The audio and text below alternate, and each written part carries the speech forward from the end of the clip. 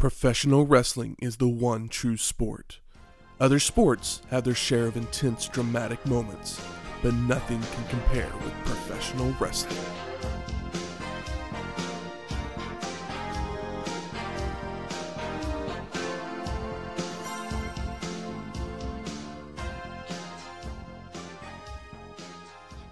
Welcome to Wrestling History X, where two friends get together and talk about the story behind the matches.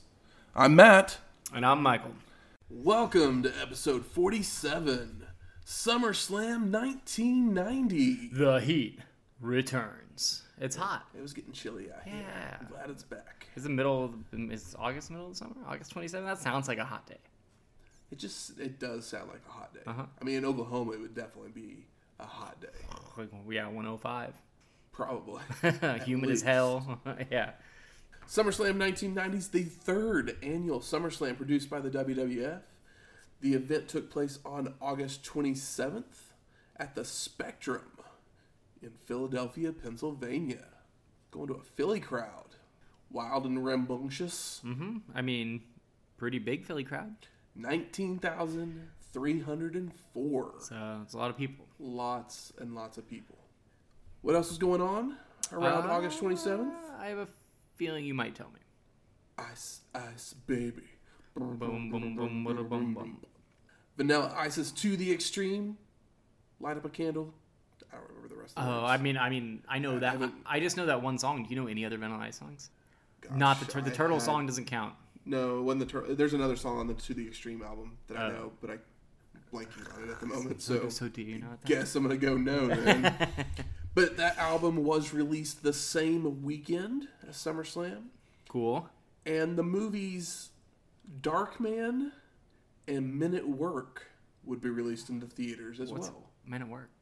Men at Work was Charlie Sheen and Emilio Estevez. I've never seen that. Playing Garbage Men. I know the I cover. think you would really like that movie. I'm down to check it out. You know what's crazy? I love Sam Raimi. Yeah. Haven't seen Darkman. I totally put this movie here because I was like, he's probably the Sam Raimi guy. This is totally a Michael movie. Yeah, I haven't seen Darkman. It's been on my list for a long time. Maybe I'll watch Darkman tomorrow. I have never seen Darkman myself, and I'm a superhero guy, so yeah. Are you a Sam Raimi guy? I like most of his stuff. Yeah, I'm a big Evil Dead 2 guy. I mean, I like all of them, but Evil Dead 2 and I think Drag Me to Hell is an underrated fucking masterpiece. Very good. It's like the closest thing to a like movie. to a Evil Dead like type Sam Raimi movie that I think we're ever going to get again, and it was amazing we got it in the first place. One of the best movie-going experiences I've ever had was a packed theater the weekend Drag Me to Hell came out. Me and a mutual friend, Connor, our friend, we went and saw the theater, and the crowd was like eating it up. It was one of those things where like people were reacting to the movie, like laughing, like yelling, jumping, but everybody was like in it. It wasn't like anybody was being annoying, and it was like a really packed crowd for Drag Me to Hell of all things. And I guess that's when people went to movies, so it was a little different. But like, yeah, it was still to this day one of the best movie going experiences I've ever had, just because like everybody was into the movie, everybody was enjoying themselves, and everybody was like just all on the same wavelength. It was great. I mean, along those same wavelength. Yeah. One of my favorite movie going experiences was a Sam Raimi film as well. Spider-Man 2? Spider-Man, the original. But me and a group of friends went opening weekend to see it. We ended up getting tickets like on like the fourth row or something like that. So yeah. You were close. We were close. For this movie, we were on like probably about the fourth row, but like on the like far left side. So we didn't even have a great view, and it was still an amazing experience. And when Spider-Man takes off swinging through New York, everybody was like, you could just feel it. I was just like, this is why I love movies. Yeah. This is why I love superhero. I was like, oh, this is it was so like awesome. one of the first times you really got like that superhero like money shot. Where it's like actually like good into it, because like the X-Men movies were before that, the first X-Men movie, right? But they didn't look like the X-Men. No, they wear the black and silver and stuff like that. They wear the black uniforms and stuff. But like Spider-Man looks like Spider-Man. Spider-Man can't not wear the Spider-Man costume. That's right. It would look Unless terrible. Venom's The X-Men, they kind of did more of a... They met it in the middle. exactly. And here they didn't meet it in the middle. Sam Raimi went full Spider-Man. Except for having Tobey Maguire as Peter Yeah, Parker. I mean, yeah, but, you know. Puts the mask on, doesn't look like Tobey Maguire, good. But he didn't joke around. That's the problem. Oh, yeah. That I haven't watched was, those. That was the only issue with those original. I haven't watched those in forever. I remember that I really liked the second one. And I never saw the third one. The first two are the only two you need to see. I know that. The third one was trash because they decided I've seen parts of it on, like, TV, like HBO and stuff. because they decided to describe to you how Peter Parker feels when he has Venom is to make him jive dance down the street. Oh, I've seen that clip, of course. And it's just like, what? But what, like, so that's pretty great that we both have had that experience with Sam Raimi. So maybe we need to watch Darkman. Put it on your list. A Darkman Men at Work double feature sounds like a fun time to me. It really does. Maybe we should both watch Darkman and Men at Work before our next show, and we'll do a mini episode just talking about them. We could. Definitely could. Or maybe that's a terrible idea, and we should talk about SummerSlam. But we're going to do that anyway. We're going to start right now. Vince McMahon with narration over a video package showing the double main event before It's summer. I can't do a Vince McMahon. I want to. I should work on it. before the logo comes on the screen. I love the Vince way narration. the way the package, like after the video package, turns into a circle and then frisbees out away from the screen. Like a frisbee is a summer thing, like a beach thing. And I was like, this is the I don't think I even realized that. The intelligence of that was like, and just I was like, that was so smart and so cool, and like just like, oh cool, like, you know, we could do a star fade or whatever, but here they like did this frisbee fade, and I thought it was great. I played a lot of frisbee in high school. We smoked a lot of weed and played a lot of frisbee, so I noticed the frisbee for Ultimate sure. Frisbee? No, we just threw frisbee. Golf? We had a game that we created. We played a lot of frisbee golf too, but we had a game that we created that I'm not going to tell you about. But it was kind of like frisbee tennis and involved a large basketball court. But we had like 40 people that we went to school with that all knew the game. It was called Frinnis. Sounds like a blast. So I noticed the frisbee logo. It was really cool, and I can't do a Vince McMahon. But then Vince and Roddy Piper welcome us to SummerSlam. I've never been disappointed to see Roddy Piper, except for, you know, the blackface thing, but put that in the past. But Jesse's not here any, man. and Gorilla's not here. No. Like, Jesse's gone. Yeah, Jesse's gone. Is Gorilla gone, or is he like? Gorilla's still in the company. I think I think Vince is wanting to do more announcing. Yeah. Sell the product a little bit more. I want my Gino. I don't know. He may be a Gino Piper. I mean, Bob, like, the brain probably can't be on it. He's like everybody's manager. He has to be there soon because I hope Roddy's not around much longer. Yeah, well, I'm sure we'll pepper some of those feelings throughout the show. Exactly. Or you'll notice how much we don't talk about the commentary. But the crowd is cheering for Piper. Yeah, how could you not? Roddy, because it's still Roddy. Roddy. And then the crowd is hot. Vince tells us this first match should be a humdinger. Oh, yeah. It's a good McMahon word there. Humdinger sounds more like some JR shit. But it's a Vince word. Humdinger sounds pretty southern for our Connecticut bodybuilder.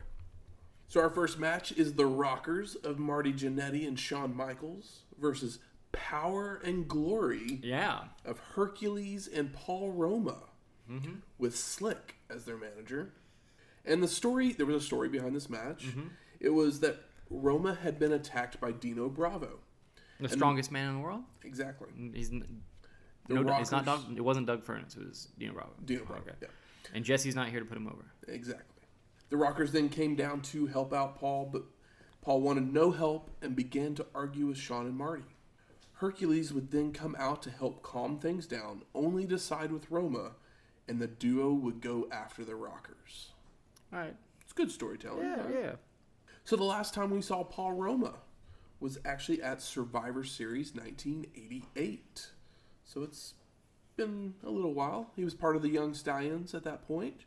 Yeah. That was episode 22. And so What do you think? He just left the company for a while? You think he was just basically a jobber for jobbing to the stars? Quite some time, but put a little heat under him. Add Hercules needed to do something new because his face work was not working. So turn him heel. Sure. Let Roma come along. I mean, the name of the tag team's pretty good. I like Power and Yeah, Power and Glory is a pretty good name. Pretty good name. But Power and Glory attack before the Rockers even make it to the ring, with Hercules smashing Michael's knee with his chain.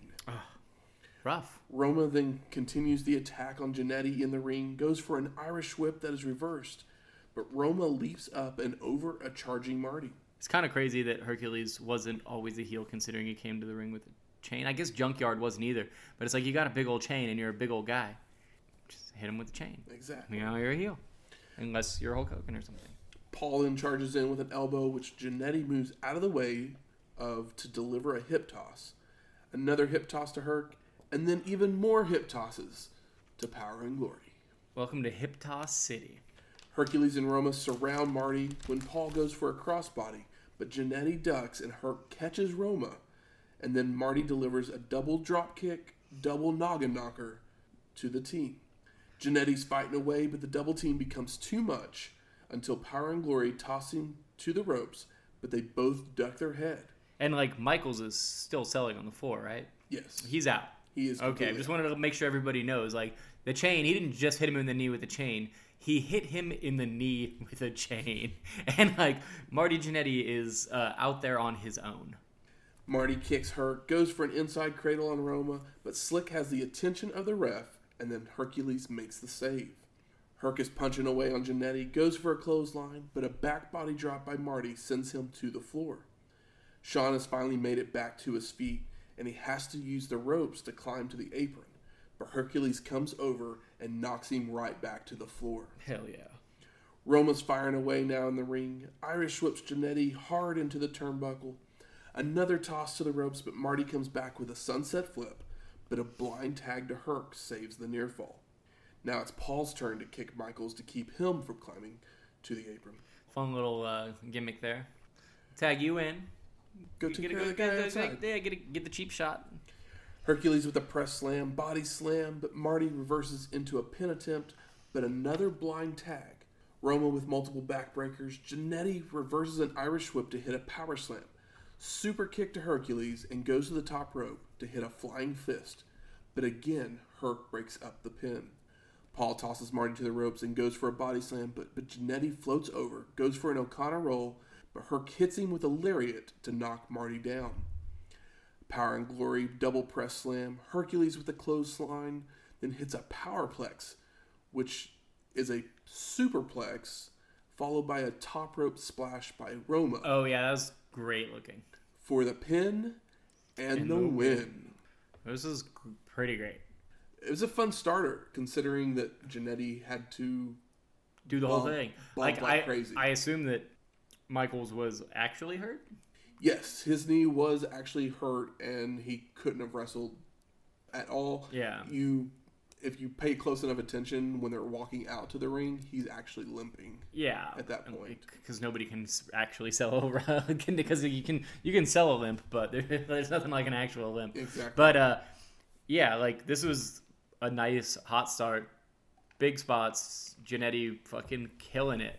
And we didn't have to cancel a match because of an injury. They just used it as a... And it's like, yeah, they lost, but like, of course they lost. There was only one guy in the match. Exactly. It was fine. This is a great way to start a show. Great way. Post-match, Power and Glory continue the beatdown of both Rockers until the refs can restore the peace. And we see Michaels being placed on a stretcher to be taken to the back. Yeah, the stretcher part's pretty funny because he's like, it seems like he's kind of not having it or whatever. It's really weird. It's like whoever's using the stretcher probably doesn't know how to use the stretcher. They probably rented it from Stretchers R Us. Sean Mooney's then in the back with Mr. Perfect and Bobby Heenan. Perfect says, I have a perfect body, a perfect mind, and a perfect record. Unfortunately, that's not true. I was like, wait a second. And why is that? Lost a beefcake. Yeah, which is at WrestleMania 6. Which I'm still upset about, and I will be forever, and I think everybody's upset about. And we'll talk about more why it's even more upsetting. Okay. Later. Mooney then asks him if it's wise to take a challenge from someone you know so little about. Heenan responds with, "They call you the Texas Tornado because you have your head in the clouds. And if you have your head in the clouds, it means your feet aren't on the ground. A Texas tornado never does any damage because you can spot one coming a mile away. They may look ferocious, but all they are good for is kicking up some dust." And my wife, who is usually sitting there with me while I'm watching these shows, would like to let everyone know that is scientifically incorrect. I mean, yeah. We also live in Oklahoma, so we know some stuff about tornadoes. We know a few things about tornadoes. But still a good promo. It was still a good promo. With yes. Bobby Heenan. Also, they let us know that nobody beats Mr. Perfect. Nobody. Except for the barber. I know. It's just like, yeah, come on, guys. You messed it up. You can't let him. You can't have him say that. I mean, like, I guess they can. It's kind of a heel thing to just keep saying that you're the perfect. best. Yeah, like, but still, just let him be Mr. Mean Gene's then with the Texas Tornado, and he lets us know that tornadoes are powerful, unpredictable, and devastating, which I felt was more scientifically correct. Yeah. I mean, he also is a Texas boy. He is a Texas boy. He's a Von Erich. And Mean Gene says he's impressed. Let's get to that second match. I mean, yeah, Kerry Von Erich. Pretty impressive looking guy. Mr. Perfect with Bobby the Brain Heenan versus the Texas Tornado for the WWF Intercontinental Championship. And the story behind this match was that Brutus the Barber Beefcake had pinned Mr. Perfect at WrestleMania. Also, the Warrior, being a double champion, had to relinquish the IC title after his win. So a tournament was held, and Perfect ended up winning. He would also cause Beefcake to be eliminated with interference. So they were supposed to have another face-off at SummerSlam, which, if that had happened, maybe the win at WrestleMania would have made more sense because Perfect could have gotten his heat back. Yeah, got it. Yeah. But totally. Over the July 4th weekend, real-life tragedy struck. Beefcake would be injured in a parasailing accident that would shatter his jaw and nose. I've heard about this, but I didn't realize that's why. Yeah. His face got wrecked. Yes, and he was out of wrestling for at least 3 or 4 years. Yeah, basically put his career to bed. As a result, Perfect had no opponent, but Texas Tornado would make the challenge 9 days prior. Yeah. And Perfect would accept. You know what would have been great is if the show was like in Texas. But I mean, honestly, it probably wouldn't have worked in Texas at the time. Maybe not. But it's not like WWF later on where it's like it's that in WCW. But like, I mean, I don't know. They don't do any shows like there's no WWF shows in Texas at this time. They're not anywhere near there. At this time? Yeah. No. So it's but it's like, that they're got a pop. Global, but they're still just running shows basically in their territory. Yeah. They just have everybody and they have the TV. So the champ comes out first. Foreshadowing. The announcers actually do recognize Texas Tornado as Kerry Von Erich, which kind of shocked me a little bit. And we last saw him at AWA Superclash 3, which was episode 23. Him and Lawler for the belts there, which was a fun match. It was really good. I do remember that one. Was that before he lost his leg? No, it was after. Oh, was it? Yeah. But what's weird is okay, sorry. No, you're fine. He was really ashamed of not having a leg, and the TV audience doesn't know that, but technically know. You know how incredible it would have been if he just fucking owned it and was like, this is how I can work in the ring with one leg. He could have been an incredibly fun babyface because he works better in the ring than a lot of guys with a peg leg, and without making it a cartoon gimmick, you could have him be this incredible But in the WWF, babyface. Do you think he wouldn't have been made a cartoon character? Well, no, I don't. But it is a thing. They would have made him Kerry Von Erich the Pirate. Yes, unfortunately. But I mean, if that is a thing where it's oh shit, this could because he can still work, like, be pretty fucking incredible. And it's just kind of a shame that, you know, all the Von Erichs are fucking dead. Well, there's one alive. The two lock up early, but Tornado uses his power to shove Perfect to the corner. But Perfect comes back with multiple hip tosses. Tornado reverses an Irish whip before hitting a hip toss, a body slam, and a clothesline to send Perfect to the floor. Back in the ring, Tornado begins to wear Perfect down with an arm wrench until a right hand helps Perfect escape. Snapmare, jumping neck snap, tossed to the corner before locking on the sleeper by Perfect. But Tornado makes it to the ropes to break it. But Perfect continues with slaps and chops until Von Erich has had enough. Tornado with the double leg takedown catapults Perfect into the ring post. Posted. Locks on the claw, hits the discus punch for the pin, and the win. And Mr. Not So Perfect. And new. Sorry, and new. I can't believe. I was not ready for that. It definitely was a surprising moment. Yeah, I did pop for the claw.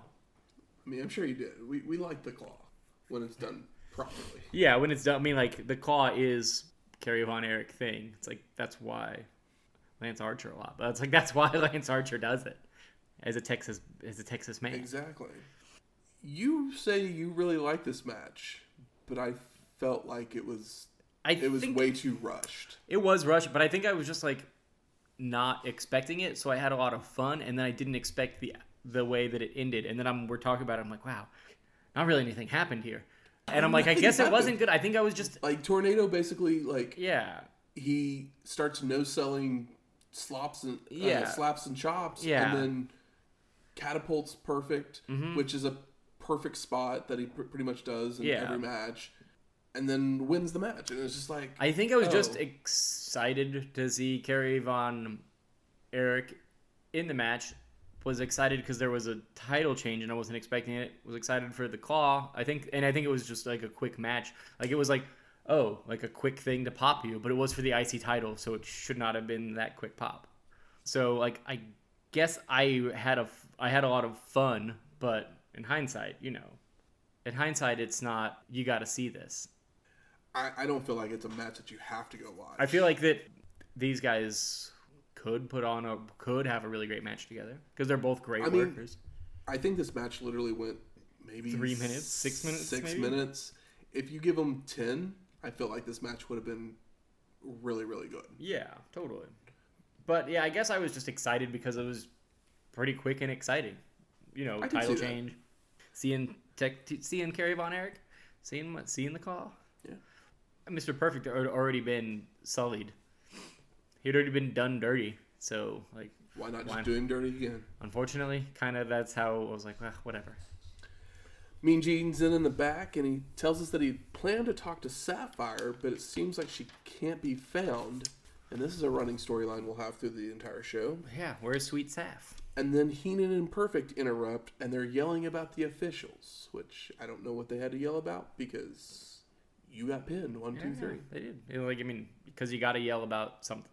And if anybody's going to yell about being done dirty, might as well be Bobby Heenan. Third match, we have Queen Sensational Sherry versus Sapphire. Mm-hmm.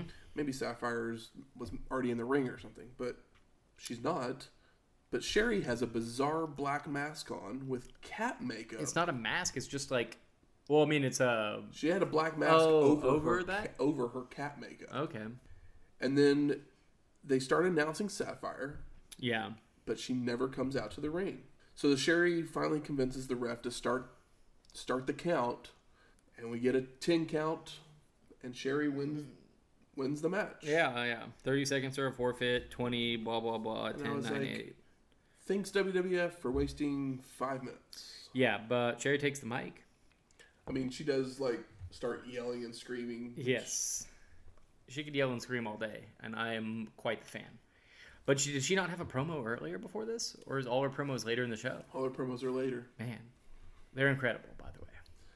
Mean Gene's in the locker room with Dusty Rhodes. And Gene is like, I saw you and Sapphire arrive earlier. Do you know where she is? And Dusty said, she disappeared 10 minutes after we arrived. And then Hacksaw Jim Duggan runs in. And Rhodes asked him if he had seen her. Everyone's still looking for her. And he just runs off. I was like, okay, Hacksaw. And Dusty tells us that Sapphire, she's the happiest she's ever been. Mm-hmm. He starts naming off a bunch of stuff like rings, coats, cruises. I wonder. I mean, is the common man buying her rings? He does talk about. He's like, I don't get into people's business. Mean Gene then says, "I'm reminded that she said she would be receiving the biggest gift of all here at SummerSlam." It's good storytelling. Yeah, it's fun. I mean, shit. We know where it's going. Everyone knows where it's going. Yeah, Dusty can talk all day though. Exactly. And like he talks right into the camera here, and like these are some of the more crispy like Dusty promos. Because even Dusty's sloppy is incredible, but like these are pretty pinpoint. So we're gonna head off to our fourth match: the Warlord with Slick versus Tito Santana. And Warlord starts off using his power, getting Tito into the corner and goes for a clothesline. But Santana moves and starts peppering in right hands. Which Roddy Piper wants us to know that he's not going to stoop to calling him a taco bender or a bean eater. Like some other people? Yes. Although he, says something about a lot of gas. But, I mean, I could go on a taco bender. Tito's running the ropes, hits an elbow drop and multiple drop kicks to send Warlord to the floor.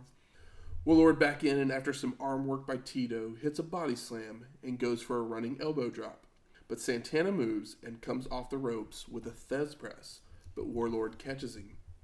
Tito's punching down on the top of the head to finally take him to the mat, but Warlord kicks out by throwing Tito through the ropes to the floor. Warlord follows out, rams Santana's back into the ring post.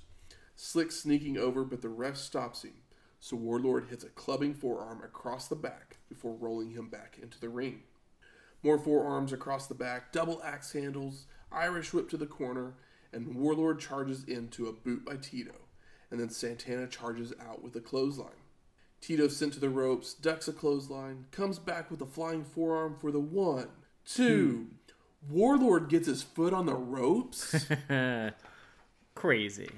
Santana's arguing with the ref, goes for a monkey flip on Warlord, but he holds onto the rope, so Tito just goes flying to the mat. Warlord picks him up, hits the running power slam for the pin and the win. Squash or nut squash? It's squash-ish. It's like, it's good squash. Because it's like, Tito does all his shit, but Warlord's, Warlord is... We're building Warlord up. Yeah, we're building Warlord up, and, he gets stuff in, but, Warlord is in, full-on LOD gear.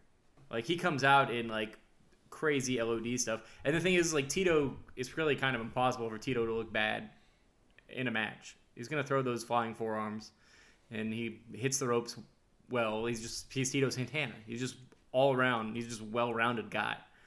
This is kind of like Great American Bash type thing, where it's it's a little more squash than those early old guy matches.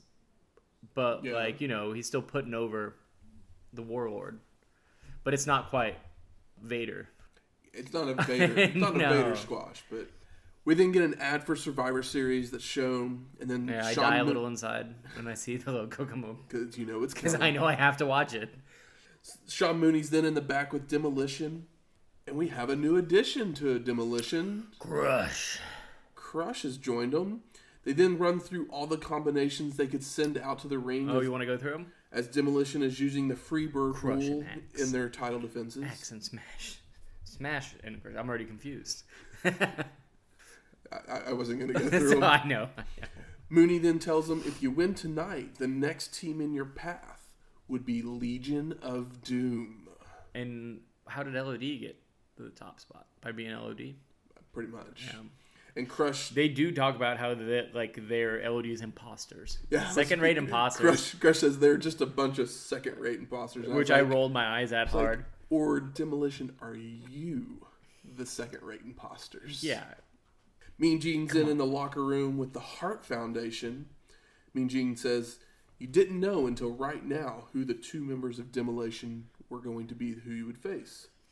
And Brett says, we thought it would be the original and most experienced members. And Anvil, they don't pay me to think. God, Anvil's laugh. They pay That's me a pretty good Anvil laugh. They pay me to be tough like an anvil. It never mattered to me because I just don't care. God damn. So after the heart attack, we're going to give you'll be buying pacemakers by the truckload. Jesus. I kind of hate Anvil's laugh thing. I mean, it's fun when he does it. So bad. Like, it is what it is, I man. mean, me making fun of it's funnier than him doing. Yeah. And then Bret Hart says, just like Phil Collins says, what we have here are two hearts beating as one. Weird thing to say, Bret Hart.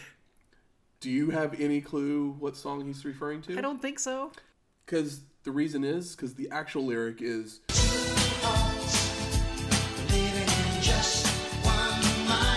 Which song is that? it's called Two Hearts. Yeah, I mean, I'm not a Phil Collins expert by any means, but that's funny that he got the lyrics wrong. You've and it's heard like, the song. I'm sure I have. I know Phil Collins songs. You've heard it, I Yeah. promise. And then as it's going to the ring, McMahon says, I can't imagine two hearts beating as one. It's just like, What does that mean? did you just like totally diss his promo completely? Yeah, and like, what does that even mean? Like, I can't believe that. I know, like, It's like, I've never had an emotional connection with anybody on this planet. It's like, it's a sentiment, Vince. headed off to the fifth match. We got Demolition of Smash and Crush versus the Hart Foundation of Bret the Hitman Hart and Jim Anvil Neidhart. I tried to do the laugh. I can't commit. It's too much. It's too hard for me to commit. I can't commit to. Imitations. Yeah. What's the other word for it? Why can't I even think of that? Fucking idiot. I'm crazy blanking idiots. right Yeah, now as because well. I made you blank. Impersonations. Impressions. Impressions. We're crazy idiots. I have a hard time with committing to impersonations. It's like maybe I could do them, but Just I don't gotta think. believe in them, bro. Yeah. That's why the Ultimate hard. Warrior is so much fun. Hulk Hogan. And this match is a 2 out of 3 falls match for the WWF Tag Team Championship. Which was crazy because I somehow didn't catch that because I feel like the commentary is either mixed low or it's bad, so I can't pay attention to it. It's a little bit of both. Okay, cool. I actually It was hard for me to don't hear. remember if I think Finkel like said at the very beginning Yeah. when he started announcing it, but the music. Well, sometimes for, it's like the ADR music, the music they add later because sometimes it was on top of it. So like Yeah. It's like, yeah, I that's don't the know thing if with you these could hear some of what he these said. shows. Like, oh, they'll put the music in, and then you can't really hear because the commentators because they're just like smashing in music decades later on top of it. But I after the first fall, I thought it was over, and then I was like, oh, they're like, oh, first to fall, and I was like, all right, cool. I guess I'll keep watching this. So the champions come out first. Foreshadowing. I mean, I don't know, maybe. Only 2 members of Demolition are allowed at the ring. Why do they do that? Why do they do what? Champions come out first. Why do they ever do that? I have no clue. It It's is- one of the most annoying things. It's fucking stupid. Because I feel like if I were to go back and every time that I have mentioned it, there probably was a title change. The thing is like, even, like, I understand that you want the person that's more over to go out second, but if that person that's more over is going to win the title, they're going to be coming out second for a while anyway because you put the title on them. It's fucking stupid. Leave them alone for one match. Yeah, it's like, but they're hot. It's like, dude, So only 2 let them members, be the underdog for a second. Only 2 members of Demolition are allowed at the ring, so Axe is going to stay in the back, right? I mean, yeah. That's what he's supposed to do, right? Yeah. Yeah, but did they come out to I mean, I guess they do. It's, I'm the Crush. You are the Smasher. They may have changed We're the music. I don't know. Demolition.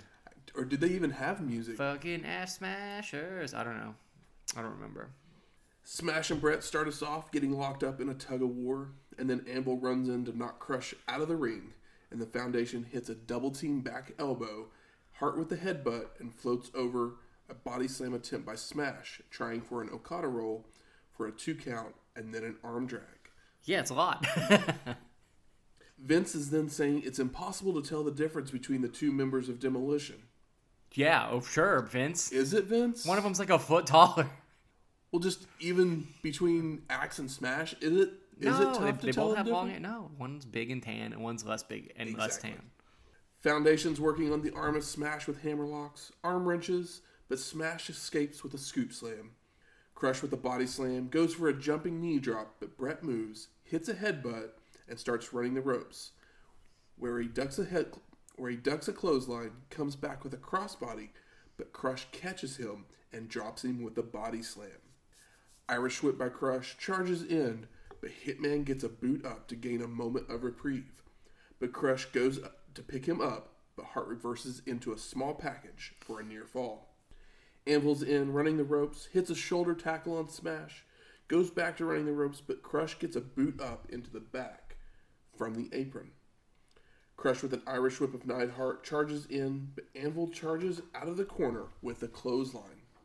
Smash and Brett trading blows, Hitman with a clothesline, takes Crush down with a drop kick, mounted punches back on Smash, feels Crush behind him, so he jumps off into a Thez press. Yes, into the mounted punches. And gives mounted punches to him until he feels Smash come from behind, turns and hits an inverted atomic drop on him, smashing his head into the turnbuckle before tossing Smash into Crush in the middle of the ring to send Crush to the outside. A Russian leg sweep by Hart, and we get a 2 count. 2.9 count. So because it's a pretty long, but I love the Thez press into the mounted punch so much. I don't know why, but I love it. It was good. And the crowd pops for that almost 3 count. It's a pretty lofty 2 count for sure. A backbreaker, second rope fist drop, another pin attempt, but Crush breaks it up. Demolition then hits the decapitation on Hitman for the pin. And this is when I thought it was over. And I was like, wait, what? First fall? Oops. Demolition's up. I could not remember. Could not remember the name of their finisher. The Demolition Decapitation. I know, it's not a very good name. They just call it the Decapitator. Or what's the thing you use to cut somebody's head off? Where you drop the blade? The Guillotine? Yeah, called a guillotine. I mean, I guess there's other moves called the guillotine. The skull-crushing finale. Sorry. The bell rings and Demolition continues the attack on Brett while the ref is getting Neidhart out. Hart is tossed to the ropes, ducks an elbow by Crush, but is caught on the way back with a clothesline. Smash with the back suplex, chin lock by Crush. Smash rams the Hitman's head into the turnbuckle and tosses him to the ropes, where he misses a clothesline, but Brett comes back with a clothesline of his own. Hart crawling to his corner, but Smash grabs him by the rope and then reaches his foot out, which Crush grabs and begins dragging both men back towards Demolition's corner. It was a super fun spot. I loved it. But the ref breaks it up, allowing Brett to make the hot tag. Anvil in with right hands, hits a back elbow, power slam for a near fall, shoulder blocks in the corner. And after that 2 count, Roddy Piper cursed on air. Did he? Yeah, he said, "Oh, bullshit," and they did not edit it out, and it was great. But it was very funny. Hart Foundation with an Irish whip of Neidhart, shoulder first into the gut of Smash. Heart attack by the Foundation. Hell yeah. And Hitman makes the cover. But Crush attacks the ref to break up the count. But Hebner DQs Demolition. I know, weird. I mean, the thing about 2 or 3 fall matches, we know the deal. He literally jumped over the pin attempt to attack the ref. When he could have just... That's the thing, right? It's like, it's okay for the ref to call it for being attacked, but it doesn't make sense if the ref's further away than the pin attempt. So like if he couldn't have gotten to the pin attempt and he hit the ref, and maybe it's the ref's fault. Maybe the ref was supposed to be on the other side, perhaps, and he just had to do it because like you got to try to we talked about it. We got to have, this is the first fall, this is the second fall, and this is the third fall, but the ref was over there. So the match is all tied up. Sorry, it would have been really great. I love when the ref jumps over a pin attempt to do it. If the ref jumped over the pin attempt to start the count, but he was closer to that corner, and that's when he did it. That would have been good. Italian spaghetti kiss my fingers. That would have been incredible. So before the next bell, Crush with a clothesline to send Hart to the floor. And then we see Axe running out and crawl under the ring. Oh man, what is this like? What is this? The WWF? Something. I smell shady stuff upcoming. Yeah, a real schmoz. Neidhart finally gets Brett up, and then Smash helps by dragging him up to the apron, but the Hitman with a shoulder block and a sunset flip for a 2 count. Inverted atomic drop by Hart, the Foundation with another Irish whip sending Hitman into Smash, but he moves, so Brett jumps to the second rope, and Anvil with a shoulder tackle on Smash before slamming Hart onto Smash with an inverted power slam for a near fall. Was that wait? That's when he picked him up for a power slam. Yeah. But he had him backwards because usually when you pick him up, it's belly to belly. Yeah. But he picked him up and belly smashed, to ass. Yeah. And, smashed Brett on top of him. So he's right on top of him. For it the was pin. Fucking cool. Why is that not their finisher? What is that called? It's a fucking cool move. What you do is you call that heart to heart, right? Nailed it. 2 hearts beating is 1. He got her thing. But it's not heart to heart because it's belly to ass, and then he power slams. Yeah, but they're both hearts. Even though he's a Neidhart, they're both hearts. You could call it 2 hearts. It still makes more sense than him getting the lyrics wrong, or that not being a more common spot because it rules. But I mean, it's also probably kind of dangerous. That's a good way to break a rib. That's true. Brett with the right hand sends Smash to the floor. Hitman goes to follow, and we see Smash roll under the ring while Axe comes out to get into the ring. Which is crazy because the 2 guys that look similar, the ones with long hair that are more fit, are already both in the ring. And Axe looks like their uncle. So how, it should have been one of the other guys swapping with the other guy, which would make more sense because at least they have long hair and they're all wearing the same gear. But it's like the guy that doesn't have long hair is the one that's doing the schmozzy shit, the under the ring stuff, and it's incredibly stupid. I still think it's really fun, but it's how did you mess that up? I literally wrote, who's dumber, the ref or the Hart Foundation for not realizing that Axe is now in the match? Yeah, because the crowd knows. The crowd knows. Even if you went to you're or are we the dumb ones because we don't know to just accept it? Well, if you were let's say you were 8 and you lived and breathed this shit and your dad didn't give a fuck about it and he took you to this, you're a big Demolition or Hart Foundation fan, it doesn't matter. You'd be still thinking that wrestling is real. And, I mean, if you're a Hart Foundation fan, you're probably yelling at the ring, going, "That's the wrong But even guy. if you as a Demolition fan, as an 8-year-old, would be like, what's going on? It's not even a thing. It's just for somebody that likes wrestling, it's over the age of fucking 4, is gonna know. If they follow the product. And even if they don't follow the product, they'd be yeah. It was very dumb. It was really silly. I like the idea.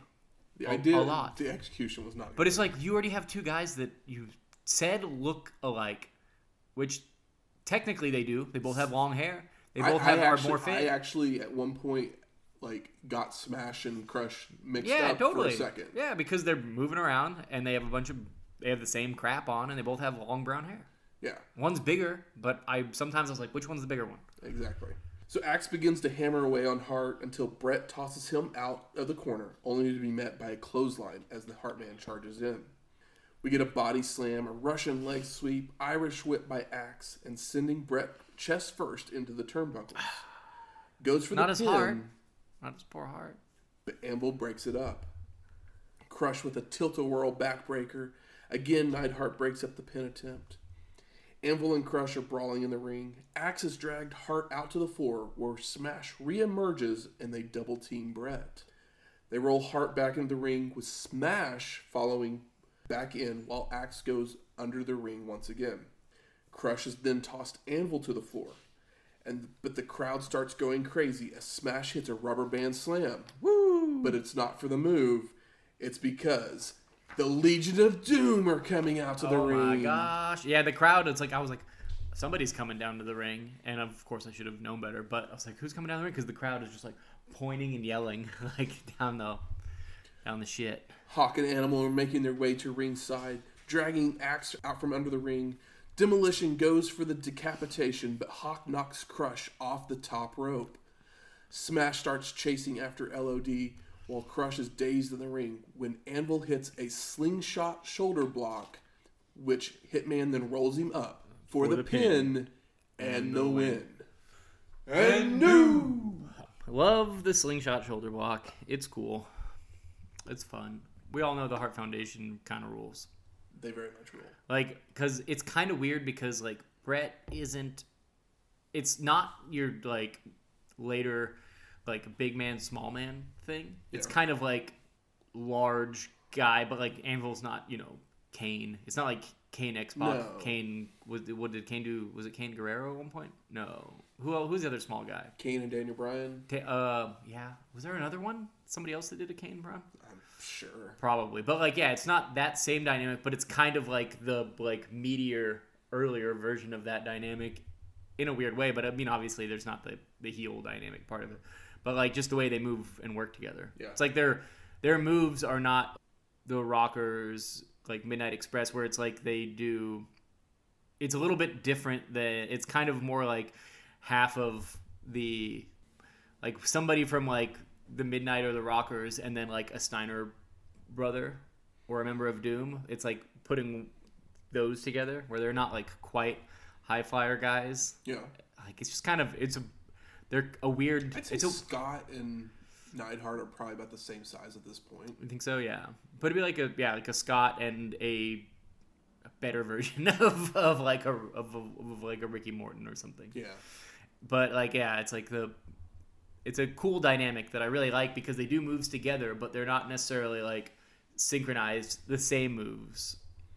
They're playing off of each other's, like, strengths in interesting ways. Like, it's like he's the big guy that can, you know, do the power. They can do the power move. They can use you as a power move.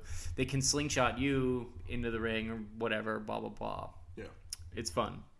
I'm excited they're champions, so we can see more Hart Foundation. We always love the Hart Foundation. Yeah, we've been watching the Hart Foundation, but we haven't really got to see them. We've been seeing them for a long time, but they haven't really. This is their first time that we've seen them come. So they've slowly come up, but this is like, oh, they've arrived. I mean, this is their second championship.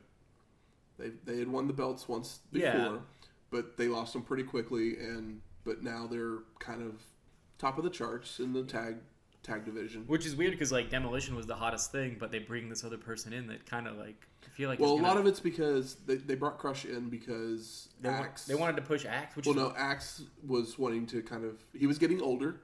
Yeah. So he was kind of wanting to take a step back, and they knew that being a manager. Adding a third person was basically... They were going to start getting some heel heat, so they turned them heel. I thought they might put one of them in a singles or something because they were so hot. But Axe just kind of wanted to... He was old. Wanted to start taking a... Yeah, well, I don't think they took breaks. I think they still worked as Demolition even on the indies for a long time. I'm not sure exactly how long they kept going, but... Yeah. We then see an ad for WrestleMania 7 going to LA. You know, I like that because it's not Survivor Series. And then we get Mean Gene in the locker room. The LA thing is fun because it shows everybody, like, driving cars and stuff. Yeah. So it's like everybody's kind of like, it's kind of like how are you going to get there? You can take all kinds of different... But it's kind of like a wacky wacky racers type of vibe where it's like, oh, like $1 Million Man's in, like, a Bentley and blah, blah, blah. And, like, the... Who's in a dump truck? It was the Common Man, Dusty Rhodes. Ah, that's right. And then, like, Dusty Rhodes on a dump truck, and, like, the Bushwhackers are on, like, what's the, like, log splash mountain, and they're, like, doing their arm thing. It's just fucking silly. But I really liked that little promo. Mean Gene's in the locker room, and Gene tells us this is a political year, and I would hate to be an incumbent the way titles are falling tonight. Yeah, it's kind of crazy. It's like... We've had 2 title matches. I know. We got 2 new champions. It's weird. He's then joined by the Legion of Doom, and Animal tells us that week after week we have said we want Demolition, and they ignored us. Now we hope you're mad because we want you in the worst way. Hawk tells us if you look up roughshod in the dictionary, there's a picture of us. Oh, what a rush! Wait, look up roughshod. Roughshod. Foundation then comes in, and they say that they will take on anyone, anywhere, anytime. Hell yeah. That's what the champs do. Sean Mooney's then outside of Demolition's locker room, and Mooney tells us that all hell is breaking loose over their loss, and they're threatening revenge, but not at the Hart Foundation, but at the Legion of Doom. Bum, bum, bum. I love that the Legion of Doom says micro mini men. Micro mini men. And then Mean Gene's there with Queen Sensational Sherry, and this first line's from me. So it's Yes. like, you can't tell me she didn't look scary. No, she looks terrifying. It's great. I love it. Or was she headed on her way for an audition for Cats? I mean, I think that she Possibly. has. I think possible. it's possible, but I think she has a future in the World Wrestling Federation. She might. And then Sherry corrects Gene in introducing her as she says, "You mean victorious Yes. Queen Sherry." Oh my God.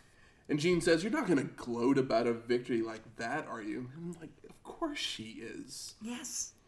And Gene tells us that Well, she says when you're so good, your opponent doesn't show up. Like, you take that as a sign. Gene tells us there were earlier sightings of Sapphire, but he doesn't know what's going on. Sherry's, "What is she? A UFO?" Oh, that's one of my favorite lines. But I'm beginning to think she's not so dumb after all. Smart enough to not show up and take a beating from me. And then Sherry starts screaming and laughing like she does. God, I love her so much. And she goes, "I don't know what's so funny about a missing person." Sherry says, "I said she was missing. I didn't say anything about her being a person." Oh my God, it's so incredible. Like, that line right after the, like, early sighting, what is she? A UFO? And the way she's selling all of this. Spoiler alert, probably my favorite shit on the show. All, like, because it's that good. Because, like, there's It's good wrestling on the really show. good. There's good matches. But, like, Sherry is, like, Dusty's promos were great. This is not the, we will see some Randy, but it's not the best Randy promos. No. But this is, like, this has got to be the best Sherry, right?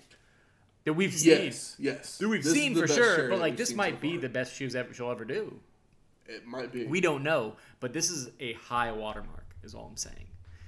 Because I was like, man, like, she's talking better than everybody. Mean Gene then sends us to a 5-minute intermission, but by the power of video, Oh, yeah, we don't need that. Gene's still in the back and goes over the rest of the card for us.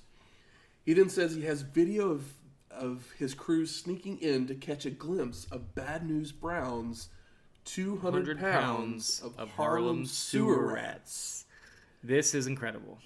And we see them lift The curtain, like, it's like it's a cage and it's covered in, like, a black, like, a blanket, blanket or lifts whatever. the blanket up over, and you see like one It's a possum. possum. It's a possum. It's not a rat. It's one, and there's like 200 pounds of, like, fucking Harlem sewer rats, and the cage is like maybe 1.5 by like 6 to 8 inches Like, wide. It could never hold 200 pounds of anything. It could hold like 6 rats, and they open it up, and they have the light shining on it, and it's just a possum, but the possum has its mouth half open, and it's like it's obviously like alive, but like it's like, that's a fucking possum.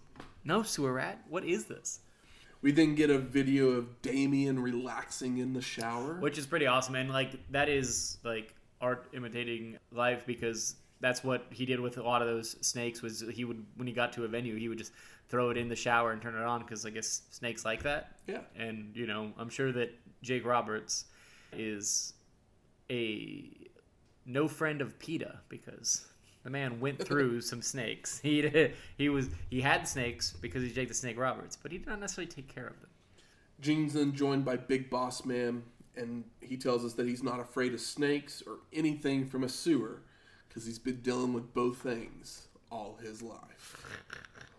We then get Sean Mooney in the locker room with Nikolai Volkov and Hacksaw Jim Duggan. Seems like an odd pair. Yeah. And Volkov does the ho. Yeah, I know. Like what? Yeah. It's I guess Volkov had renounced Russia Yeah, they always do that and at some point. had started singing the Star Spangled Banner instead. of the Russian national anthem. The Russian stuff, it's 1990. Like, it's like, We're not really in a fight with Russia. It's not really anymore. a thing anymore. Yeah. We have other wars. But like, as Sean Mooney says, as Yes. tension rises in the Persian Gulf. Yeah. I was like, ooh, real life stuff. Yeah, exactly. And there's a guy that'll show. And there's harmony between the Soviet Union and the United States. But they still have to fight Japan. So Volkov and Duggan joining forces. Mean Gene's in the back with Earthquake, Dino Bravo, and Jimmy Hart. And as Earthquake's doing his promo, video is shown of him hitting an Earthquake splash on the Brother Love show. This is really the production and editing is really great on this because he's like talking and they're like putting the video over, but they're not like showing the video him talk and then they show the video. It's like it's cut really well. It's cut really well, yeah. Earthquake says that the tugboat told all the Hulkamaniacs. This is my Earthquake. To send letters to make Hulk feel better. But where is he tonight? And we get another video showing Earthquake hitting a splash on tugboat. Earthquake then says, you better put a call to the Red Cross and get the ambulances lined up. Because this is one earthquake that you can't predict. I love the way Earthquake cuts a promo because he does what I just did, which you can't see, which is like he's bouncing on just bouncing back and forth, down. like left, right, with his head up and down. He starts emphasizing words. He starts getting even quicker. Yeah, but it's just he just constantly bouncing when he's talking, and it's actually really good. Like he's a pretty great promo. I really enjoyed Earthquake. Pretty great worker, honestly, and I was like, damn. And the tugboat stuff is like sumo training. It probably is, honestly. Like that man's got some powerful legs for sure. But the tugboat stuff is stuff that we don't like. I don't know if we'll ever see tugboat on a pay-per-view, but like tugboat is a big part. Soon. He's a big part of the show, and he's not there. But he's like, it's like you gotta send he was kind of a way for WWF to keep Hogan in the minds of everyone. Yeah, but it was also a thing where they were like, oh, send your letters or whatever, and it was for them to get addresses to basically send out promotional material and stuff too. Like it was kind of a ploy for them for like a marketing campaign at the time. Sean Mooney's then in the locker room with Jake the Snake Roberts, and Mooney tells him, it's well founded that Bad News Brown is afraid of snakes, but are you afraid of sewer rats? Roberts, I'm not afraid because I don't have to be. Because Damien here is really hungry. And hunger is what separates a man like me from a mouse like you. It's Jake Roberts promo. Exactly. It's good. It's not the best Roberts promo, but it's probably still one of the better promos on the show. Yeah. That's like 3 great promos in a row we kind of get. That's what I'm saying. It's like Sherry. This show is like promos heavy. It's very heavy with promos. But most of them are good. Really good. And some of them are great. So we got our 6th match. We get Bad News Brown versus Jake the Snake Roberts with Damien, with Big Boss Man as the special guest referee. We see the covered cage at ringside, and we're told that that's the sewer rats. That's our possum. Possum. Opossum. They're sewer rats, sir. Our awesome. Brown and Roberts begin brawling before Bossman even makes it to the ring, because for some reason they announced the referee third, which didn't make any sense. Oh, something that Jake has Damien around his neck in that promo, and the snake is the snake just keeps rolling around like he's gonna choke him. Yeah, like the snake's tail is wrapping around his nose and his face, and the tail is he's wrapped up in Jake, and Jake is just letting it happen. To the point where, afterwards, Roddy Piper says something very, very silly. He says that Jake the Snake looked like something from Star Trek with that thing wrapped around him. It's I don't know what that means, but whatever. I was just that's a really silly, stupid thing to say. But the snake was kind of scary looking on him with, the tail wrapping around his nose. It looked like the snake was, trying to pick his nose with his, tip of his tail. Bossman finally makes it to the ring, and he pulls his nightstick out. And that's not a euphemism. Does he have a nightstick? Yeah. No, I just meant would you qualify as a nightstick? Brown with an Irish whip charges in, but Snake moves. Roberts with a kick and looks for the DDT early, but Bad News rolls out to the floor. Love it. Love the DDT. It's not a block. Aversion. He just drops. Yeah, just the aversion. When people drop and run away from the DDT is so good. This gives Bossman time to take his hat and put his nightstick away. Brown with the hip toss, setting up for the ghetto blaster, but Jake falls to the mat, so Bad News hits a leg drop for a 2 count. Brown starts arguing with Bossman, which allows Roberts to go for the DDT again, but again, Bad News escapes, rolling out to the floor. Snake follows out, goes for a roundhouse right that Brown ducks, and hits Roberts in the gut with a chair. Yeah, I know. I was like, damn, chair shots? Back in the ring, multiple Irish whips of Snake, back first into the turnbuckle, in which Roberts gives Brown the bird after one of them. Yeah, he gives like the, what do you call that one? It's not the middle finger. It's the bird. Is that what? I thought the middle finger was the bird. It is. But what is it when you He do did the arm flip thing? him off. No, I thought he just did the arm thing. No, he flipped him off. Oh, okay. I thought he did. The middle finger was extended. But he did it with that. Yeah. What do you call this thing? I don't know. It's like the arm FU thing, where it's Yeah. like kind of like making a makeshift four, the one corner of a square. Which is followed by a clothesline. Bad News comes off the second rope with a falling fist, but Roberts moves. Brown tosses the Snake to the ropes, but ducks his head, allowing Roberts to hit a knee lift, left jabs, short arm clothesline, and calls for the DDT. DDT. We get that DDT chant. But Bad News reverses into a back body drop. Brown continues to work on Snake's back, knocking him out to the floor, follows out, grabs a chair, and hits Robert in the gut once again. And the bell rings, and Bossman has DQ'd Bad News Brown. Post-match, Brown drags Damien's bag to the middle of the ring and goes for the leg drop on it, but Bossman moves the bag in time. I kind of love that he's just gonna leg drop a snake. There's something so funny to that about that to me, and it's like just so weird. Big Bossman challenges Bad News to come after him, but Brown acts like it's not worth his time until Bossman turns his back. So Bad News starts attacking Big Bossman until Roberts is back in the ring and grabs Damien and goes after Brown, who flees the ring. We get another ad for WrestleMania 7. Mm-hmm. It's the same one. Same one, yeah. And then Mean Gene's in the back with Demolition, and they somehow have repainted their faces. Oh, how do they do that? Because it's pre-taped. And Oh, it's yeah. Well, I mean, And Axe is saying the only reason they're the new champions is because they cheated. Seems very pot calling the kettle black. yeah, definitely. And then we get the Brother Love show. Oh, man. Well, it's Brother Love. And he's like, everyone still needs someone to tell them what to do because you are soft and weak. Mm-hmm. And my guest is exactly the man to tell you what to do. And he introduces Sergeant Slaughter. Yes. And we haven't seen Slaughter since AWA Super Clash 3, which is episode our 23. First WWF Slaughter. Yeah. And Sergeant tells us there's only 2 reasons I'm here. To award the most prestigious award in America today, but I found that America has become soft. But then I looked into the WWF, and I found someone to wear the Sergeant Slaughter Great American Award. And then it's like a huge medal. Yeah, it's like a comically large medal. And that man is Brother Love. I love you. Brother Love salutes and is very happy. And then he says, the second reason is I'm declaring war on Nikolai Volkov.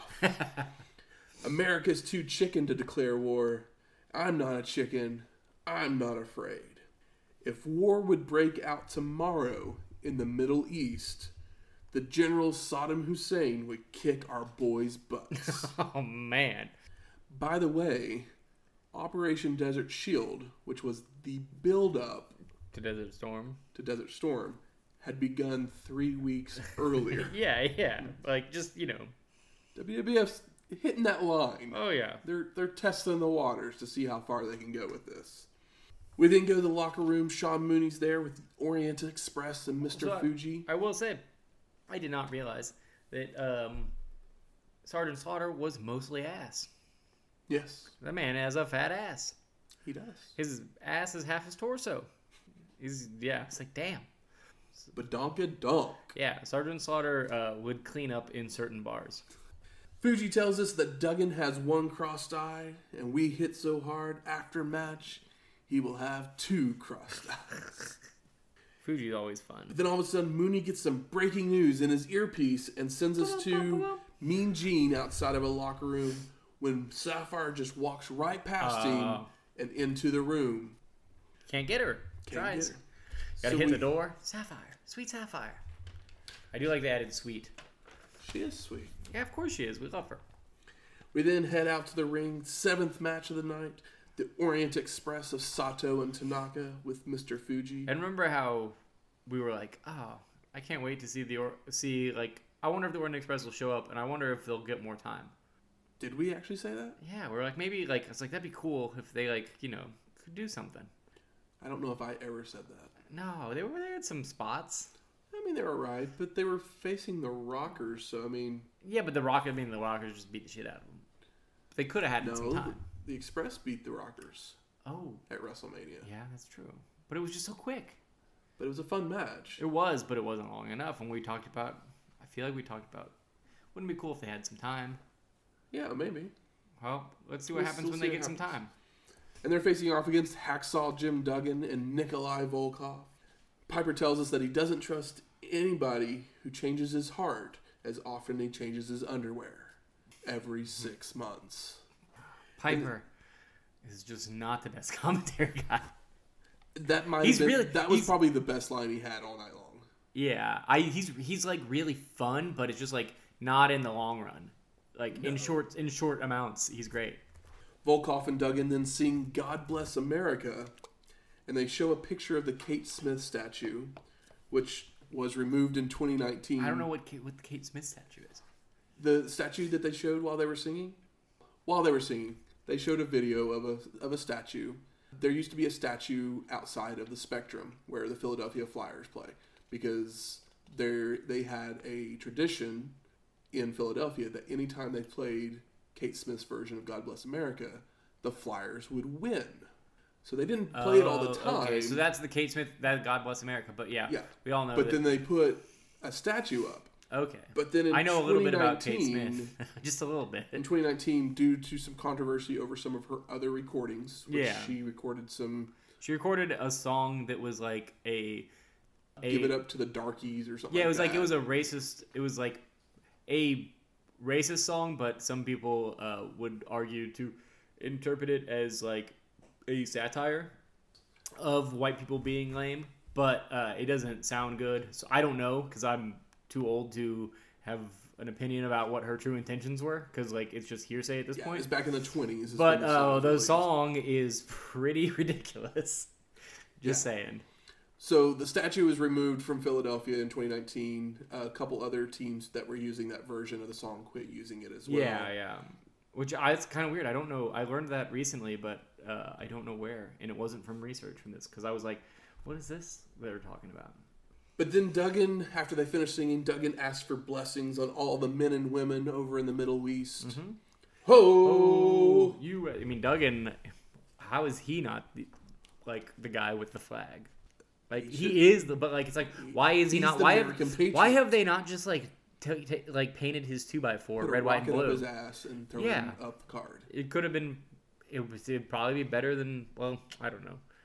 The Express attack from behind, but Duggan and Volkov hit atomic drops that send the Express into each other and then are kicked out of the ring. Tanaka keeps coming off the ropes with shoulder tackles, but Volkov is too big.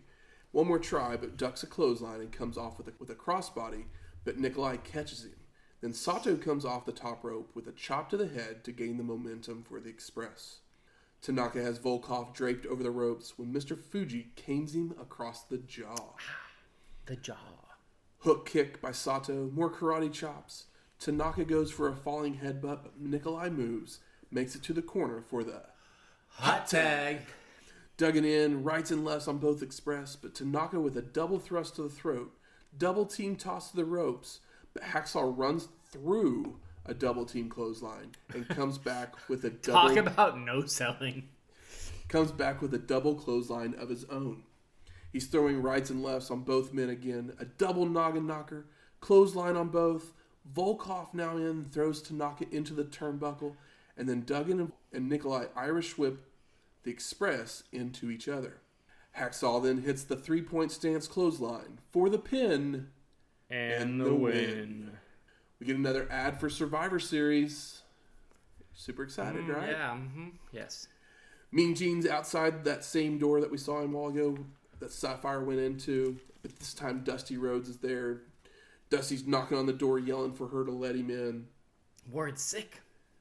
And Dusty Rhodes is like, something's going on. Oh, yeah. But his music hits. He's got to go. So he has to go. Sean Mooney then is on top of a ladder with Randy Savage on his throne. Oh, yeah. That's very, very funny. And Savage asks him, be you on the stairway to heaven? Mooney says, let it be said that WWF would scale any heights to get to the story. Yeah, it's such a good line. And Savage then lets us know that Dusty isn't what the forefathers were thinking about when they used the term American Dream. Yeah, that's so funny. And on to our 8th match, Dusty Rhodes versus Macho King Randy Savage with Queen Sensational Sherry.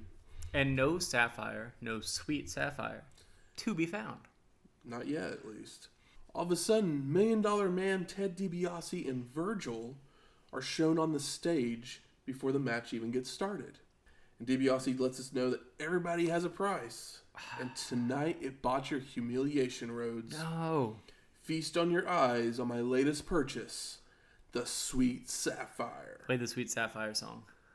Does she have a song? No, I think I don't know if they play a song. It might just maybe it's Common Man, which would be really funny because she likes coming out. And what is she decked out in? So Dusty's going crazy in the ring. Yeah. $1 Million Man says, who do you think bought all these rings, necklaces, fur coats, trips around the world? Trips around the world? Like, wouldn't Dusty notice that she had trips around the world? He did notice all these things, but he yeah, didn't but know the where trips they... around the world. Dusty. Rhodes starts back down the entryway towards the stage, but Savage attacks him from behind and rolls him back into the ring. Macho then goes to the top rope, hitting a double axe handle, starts choking Dusty. Sherry gets in on the fun with the right hand and choking with her knee across the throat.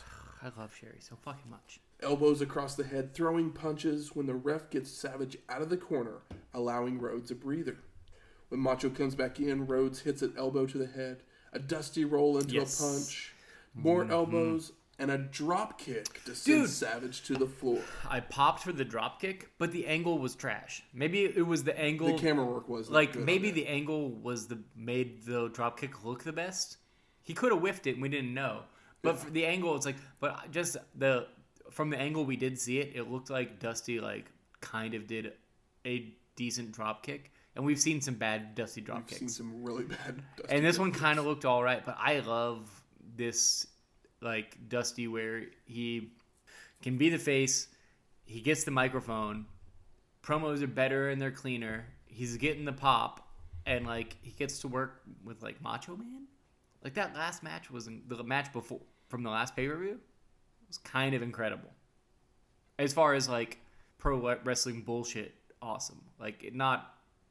technical pro wrestling. It's not. Yeah, but like it's like if you like it is entertaining. If you like, sports entertainment, that is great sports entertainment. Yes.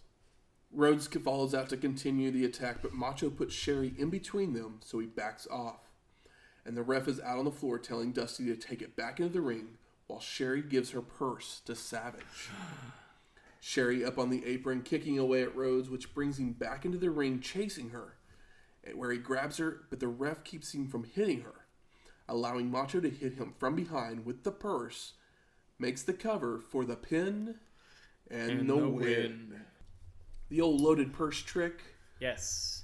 There's a line here that Roddy Piper says. This is another good one. Maybe Sapphire just got tired of pulling logs out of the toilet by day and dressing in polka dots by night. Which is incredibly disgusting. He's like, wow. It's like, oh man. He says, sorry, I want to say it again, but I don't know if I can. Tired of pulling logs out of the toilet by day and dressing in polka dots by night. And my notes say, LOL, fair. Like, it ain't very romantic by any standard. Like, holy crap. No pun intended. But I was like, man, because... Okay, that's now Piper's best line. Yeah, like, there's some good Piper stuff. I think that the mix is weird, but, like, it's not... Gorilla and I Jesse. think, They I have think some of it's his voice as well. yeah, He his has voice, such a and even like Vince, who has a diva very voice. commanding voice, but like Gorilla and like Jesse Ventura demand your attention just with like the sound and tenor of their voice. Yeah. And like Roddy Piper is got a thin voice. He's loud, but like it's not. Neither of them are very boomy. Even Vince. Yeah. But I mean, granted, there's no way they're going to be as good as those guys. But I kind of like phased in and out of paying attention or even realizing there was commentary on some of the show. I agree. But completely. you know, lines like that, my God, Those are good. Sean Mooney's then in the back, and we see DiBiase, Virgil, and Sapphire come back from ringside and get into a limo. And then we finally see Dusty finally up and running back. so good. Rhodes makes it to the back right as the limo pulls off. Yeah, he and gets to the door. Tries to chase it down. It's so And sad. as Piper says, what was he going to do? Oh, yeah, but I mean, in a situation like that where your heart's in it, doesn't necessarily mean your mind is. And that's why it was so sad, because he's just standing there like the Incredible Hulk on the side of the road, all alone to the next town. Doesn't have a riding buddy. Speaking of Hulks, Mean Gene's in the back now with Hulk Hogan and Big Boss Man. Didn't plan that one, but good on you, man. Hulk tells us that I remember the damage Earthquake did. I remember the laughter from Bravo and Hart. But I also remember the outpouring of all my Hulkamaniacs. All their cards, all their letters, and the prayers. I also remember the man who led the charge, Tugboat. You may have taken him out, but I'm not coming alone. Bossman will be making sure that justice will be served. Bossman chimes in with, many of the rights of the people were formulated here in Philadelphia, but the only rights you three are entitled to are the right to be beaten into silence, the right to have millions of fans present to that beating, and the right to have an impartial trial with Judge Hogan presiding. Pretty good Boss Man. Yeah. Boss Man looks like he's dropped some weight since we've seen him. He's probably lost at least 30 pounds Yeah. since we originally saw him. He also looks like he's on a lot of cocaine. He probably is that. But yeah, That's you know, probably how he lost that weight. Yeah, maybe he's been hanging with Coke you know, Hogan? the whole Coke Hogan. So we're headed off to our 9th match. We have Earthquake Mm-hmm. with Jimmy Hart and Dino Bravo versus Hulk Hogan with Big Boss Man in his corner. And the story behind this match was that Hogan was a guest on the Brother Love show. When I love you. when Earthquake would confront and attack Hulk with numerous earthquake splashes, which Yeah. we saw video of earlier. Mm-hmm. Hogan had to be wheeled off on a stretcher and was out for several months. He was recording Suburban Commando. Also, this was where Tugboat came in, and this is how they got your phone number to send you catalogs. Or not your phone number, your address. Sorry. While he was gone, newcomer Tugboat rallied fans to send letters and send up prayers for the Hulkster. Yeah. But on the way to SummerSlam, Tugboat was attacked by Quake as well during a match he had with Bravo, laying him out with multiple splashes. Yeah. Until Big Boss Man would come out and make the save. And that's why Boss Man's in this match. Yeah. Or part of this. Piper asks if Vince knows why Dino hangs out with Earthquake. And he says, it's like how skinny girls hang out with fat girls I to got make this. themselves look better. It's like rough, weird, and rough. But but I don't know if that makes sense. He's the skinny girl that hangs out with the fat girl to make make himself himself look better. Would we be talking about Dino Bravo if he wasn't with Earthquake? No, not now that Jesse's gone. Exactly. Talking about, Did World's Strongest Man ever get brought up on this show? I don't think it did. I don't think it did, and if it did, I'd be very surprised. I do like that there's when Earthquake makes his entrance, Roddy Piper, in the only way that Roddy Piper can talk, which is very excited, high pitched, childlike, but he says, does he look like a warthog or does he look like a warthog? About Earthquake. But the way, like, I can't do Roddy Piper. Can you? I don't even attempt foreign accents. Well, yeah, but like his is just like so high and weird, and I liked that because it was just like, this is stupid, and it's just so weird because like Roddy Piper here and then like Roddy Piper in like They Live is like completely different. Like he doesn't talk at all. He just kind of looks like a weird badass in They Live. So the match starts, the two lock up, but Quake has the power advantage, shoving Hulk down multiple times. A kick and an eye rake, and Hogan goes for a body slam. But Hogan did the eye rake, right? Yes. Why Hogan? Okay, what are the 5 Hogan moves? Eye rake, leg drop, big boot, clothesline, wagging finger. Yeah, I guess he doesn't. Yeah, back rake's not as common. No, but he has done it. But he's blocked and clubbed across the back by Earthquake several times. Quake with the Irish whip charges in, but Hulk gets a boot up and charges out with a clothesline. Chops, right hands, but nothing is taking down Earthquake. Hart and Bravo leap up on the apron, so Hogan takes care of them before winding up the right hand like Popeye for a roundhouse right to take Earthquake down. Jimmy and Dino jump on the apron once again to be knocked down by Hulk as Quake rolls out to the floor. Earthquake and the Stooges are having a meeting of the minds when Hogan comes from behind to hit Bravo across the back. Bossman joins in the attack on Quake, and they throw both Dino and Earthquake into the ring. Bossman and Hogan then give a double-team big boot on both men, leaving Quake dazed on the ropes.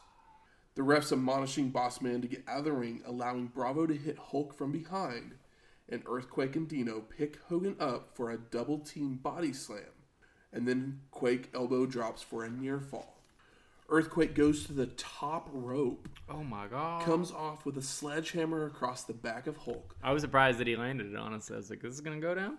And begins stomping on Hogan's fingers before locking on a Boston Crab. I kind of like all this that's going on right now. The Hulk reaches the ropes and rolls out of the ring, but Bravo is there to body slam him on the floor and tossing him back into the ring. We get a Quake body slam elbow drop, but no, Hogan moves, firing up with chops, eye rakes, goes for a body slam, but his back gives an Earthquake lands on top of him for a 2 count. Quake locks on the bear hug, wearing down Hulk even more. The ref goes to raise his arm, but Hogan ends up ripping Hebner's shirt to pieces. Oh, yeah. And I love that Hulk does, like, you know, like the Hulk in Peril face, where it's like the saddest, most pathetic face on the planet, where he does like the crazy frown. Yeah. You know what I'm talking about. It's so great. But yeah, I was like, was that gimmicked shirt? I don't know. Like, I was like, man, okay.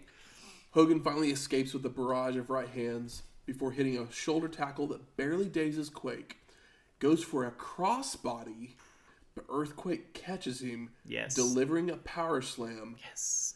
Tremors begin. Oh, yes. And Quake runs the ropes for the Earthquake splash. It was so good to see Hulk take a bump. Bravo and Hart are yelling for him to do it again, so he hits another Earthquake splash for the pin. Just make the pin. But no! Hogan kicks out and begins to Hulk up. Oh, no. This is not good. He's pulling from the Hulksters, from the tugboat letters. The Tug-O-Maniacs. Are you the a wagging finger of doom. Right hands, big boot, body slam, leg drop. But Bravo is distracting the ref, so Jimmy Hart comes into the ring and hits a double axe handle on Hogan. Hulk then picks Hart up into a military press, throws him onto Earthquake. Bossman is then into the ring to throw Dino out of the ring. Mm-hmm. Quake is rolled out and is now dragging Hogan out to the floor, where they begin to brawl. Earthquake has hold of Hulk when Hart goes to hit him with the bullhorn, but Hogan moves, so Quake takes the brunt of the blow. Hulk then body slams Earthquake onto a table at ringside. Oh, and it does not work. And that was the table that the sewer rats were on, so it's been sitting there all show long. Yeah, and I think that they probably planned on doing that spot, but like it just, he didn't go through it. It just kind of fell on the side. It looks bad. The table wins the wins the match. Against Earthquake, which is incredible, because Earthquake is like fucking 300 pounds. Easily, right? Yeah, because the table does not break. No, he like hits the edge of it and it falls down. But like Earthquake, if Earthquake was sitting on the chair I'm sitting down on, it would probably break. It probably would. Hogan then rolls back into the ring to win by countout. I mean, they kind of save Quake in a way there. Yeah, I mean that's the entire reason they do this is because they don't want to. They're not going to pin. They don't want to destroy Earthquake, but it's just like, wait, out of all the people in the WWF, you're not gonna destroy Earthquake. Earthquake's kind of tight. I mean, I like Earthquake. Yeah. But we've destroyed DiBiase and Mr. Perfect. The last... Very good point. But the thing is, like, Hulk's not the champion anymore. But that's still fucking, who cares? Yeah. I'm with you. It's still dumb. There was a really funny, whack-ass Hogan boot that doesn't even touch Earthquake's face early in the match. Yeah. And I just had to bring it up because it's, like, fucking so far away. And it looks bad, and it's even from, like, a generous angle for the spot. Post-match. I like this match.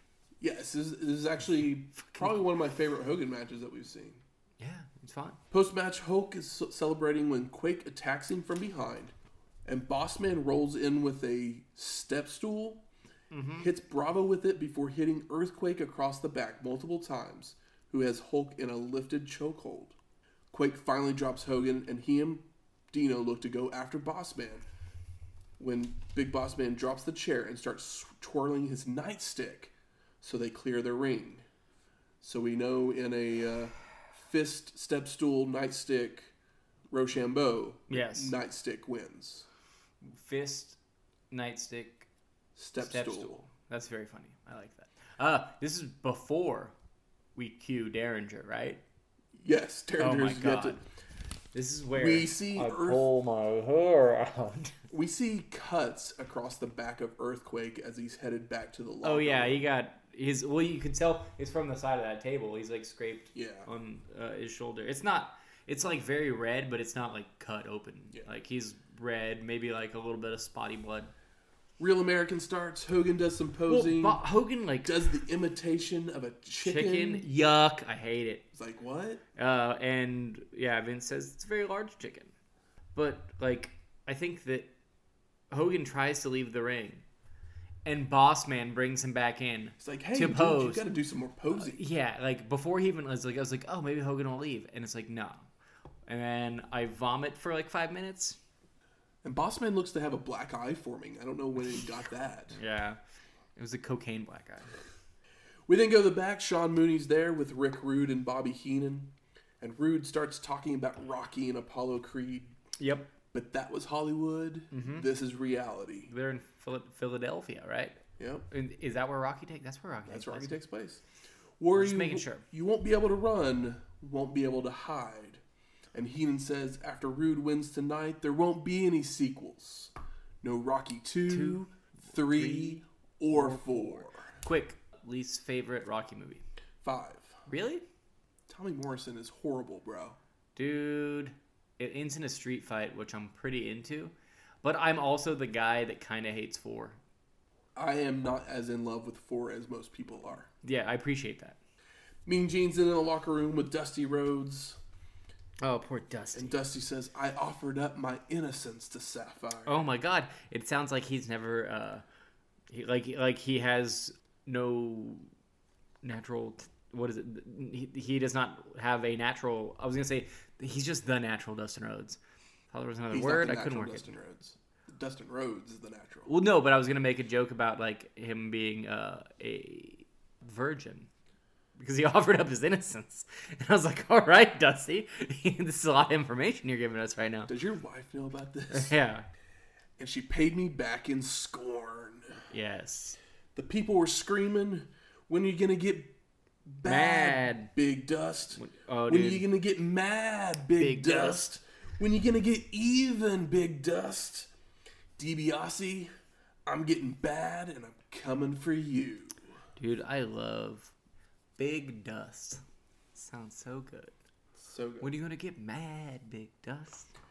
And to waste some time, Lord Alfred Hayes is out at ringside where the steel cage is being erected around the ring. And he tells us the crew has a record of 8 minutes and 42 seconds of setting up the cage.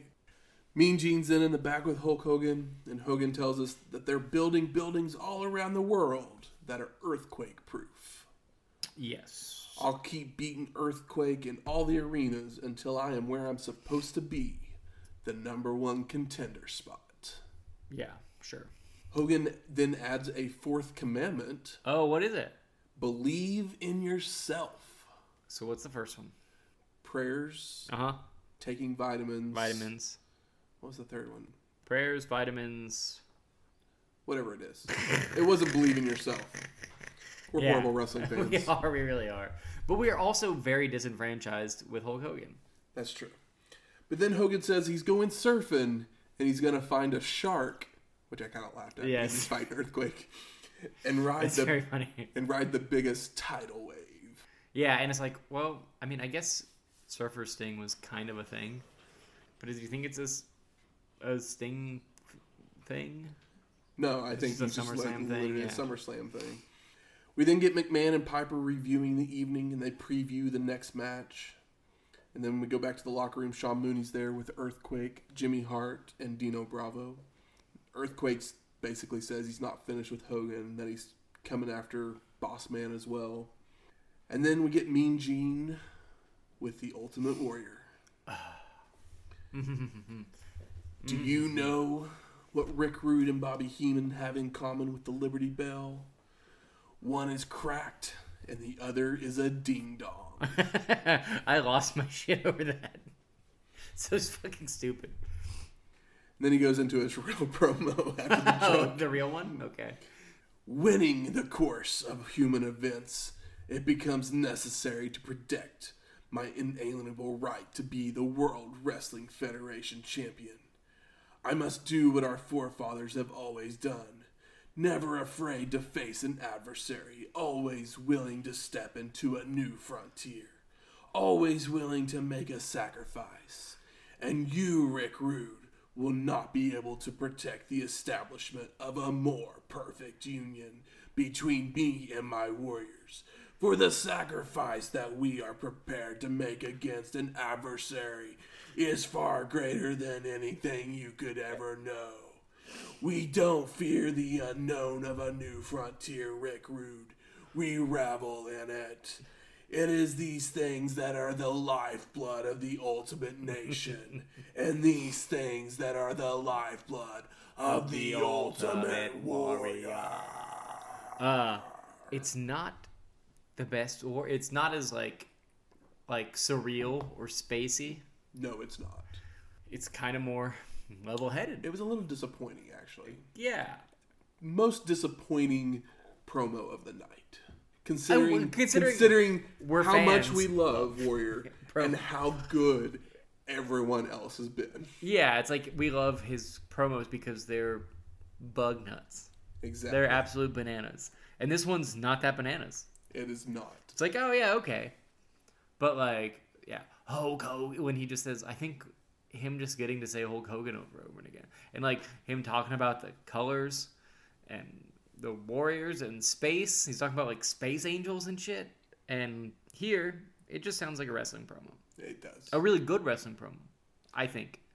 But not cranked up to 11 like Warrior usually is. Yeah, it's not Space Jesus, which is what he kind of is. Definitely is.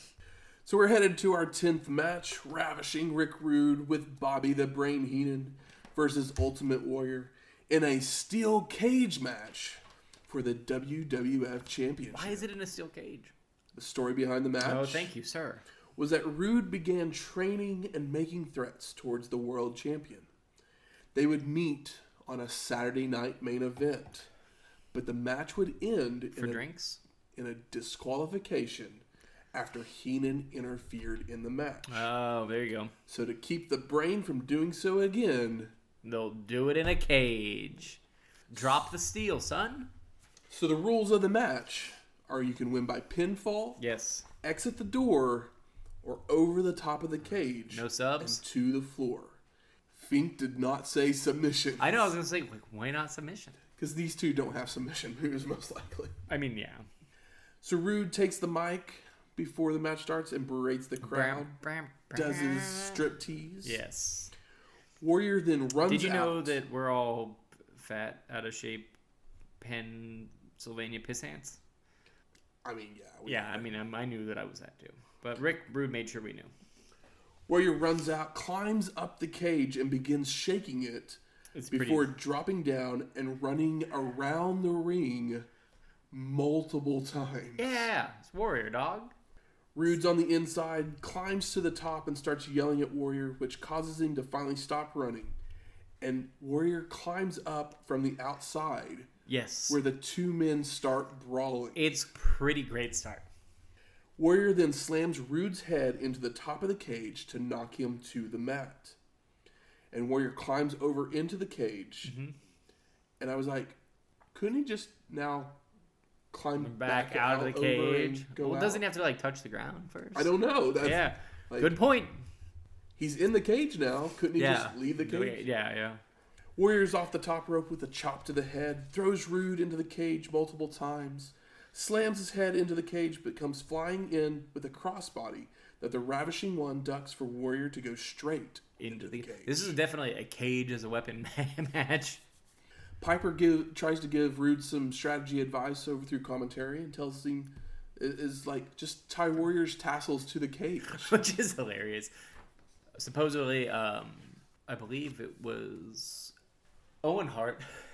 I think maybe it was somebody that used to like cut tassels off of the Warriors' gear, just like one at a time, like overtime, just to fuck with them. That sounds like an Owen Hart. It sounds like an Owen Hart thing for sure. But like Owen Hart's obviously not here at the moment. If he is, it's like squash match undercard stuff. But probably not. But like, yeah. But it's a thing I've heard about the Warrior. Because if you know anything about behind the scenes wrestling stuff, nobody really likes the Warrior. Nobody. At all. Yeah, like he works stiff, doesn't know what he's doing, and he's a total prick. Yeah. But he's kind of awesome in situations like this. He's entertaining to the fans. Oh, yeah. Not to the boys. No, he's not a wrestler.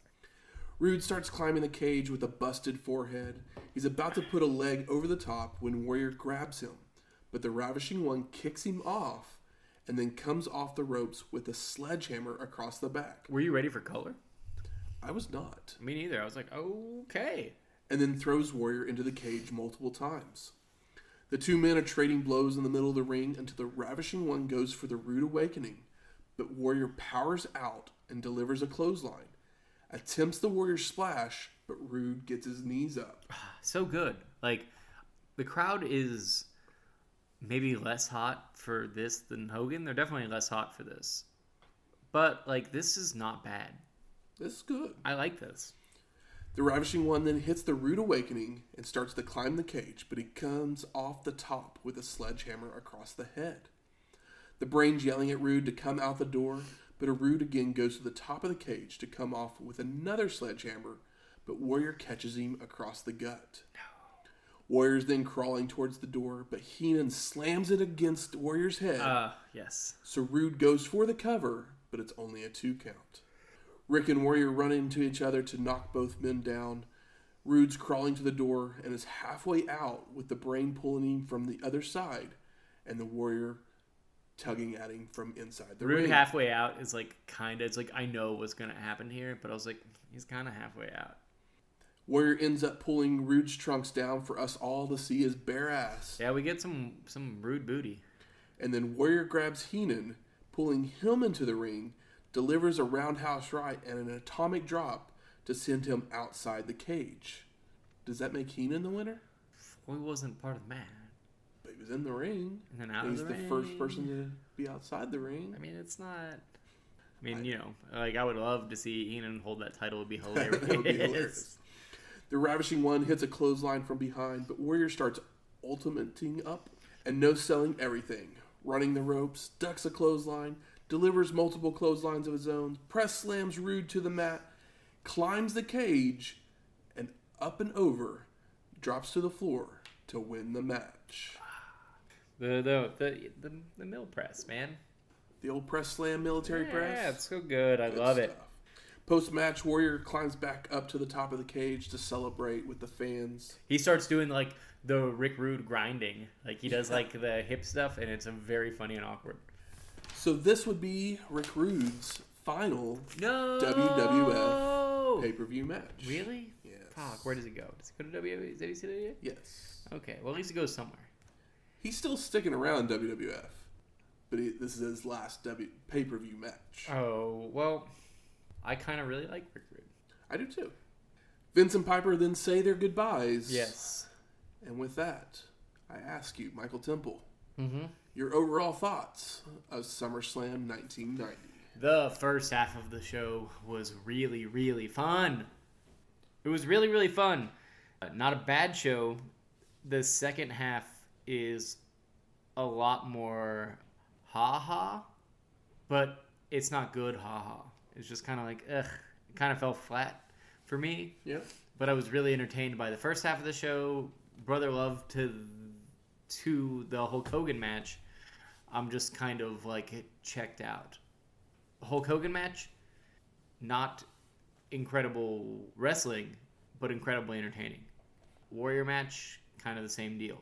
But there's that little blip in between where, like, for some reason, there was a couple matches that were not even fun, and they kind of overextended some, like, promo work that I didn't care about. But overall, it is, like, it's more entertaining than, like, some of the WrestleManias we watched, where it's, like, 11 matches forever, and you just don't care about anything at all. Yeah. I feel like some of this stuff is...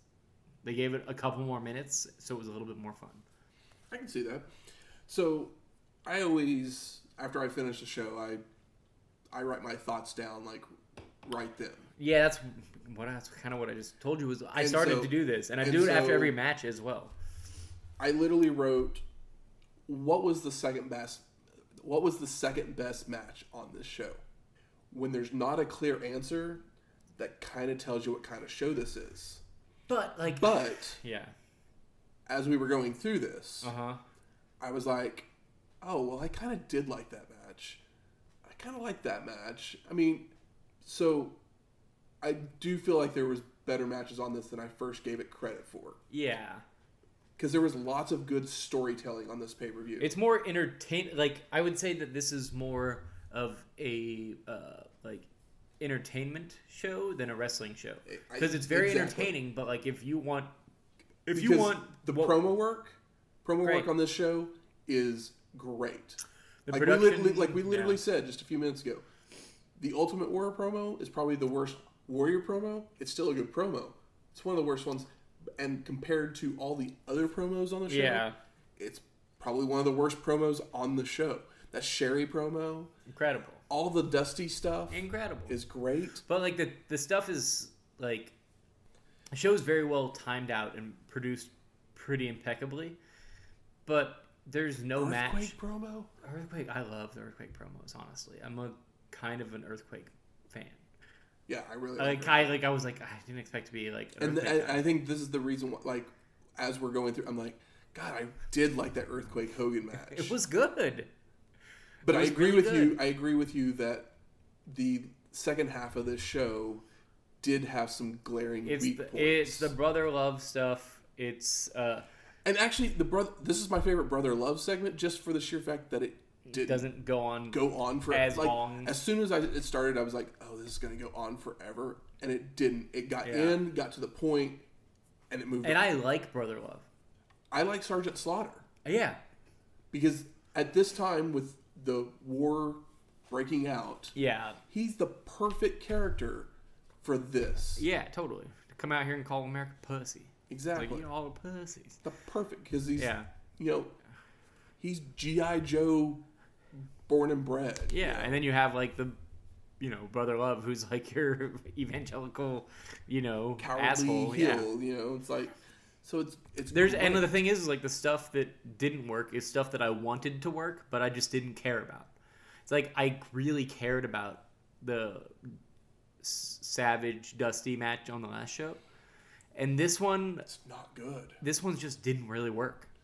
It was just like It's like, it yeah, was like the Sapphire WWF stuff was just like, yeah. we're done with this. The Sapphire stuff was like pretty smart. I don't know if they were done with it. I just don't think that, because they had used 2 matches for it and put a lot of the show on that thing. It's just that I didn't care about it as much. Forward, it's done now. Dusty just continuously falls down. Yeah, I figured that. But like that Dusty Macho match was like perfect entertainment.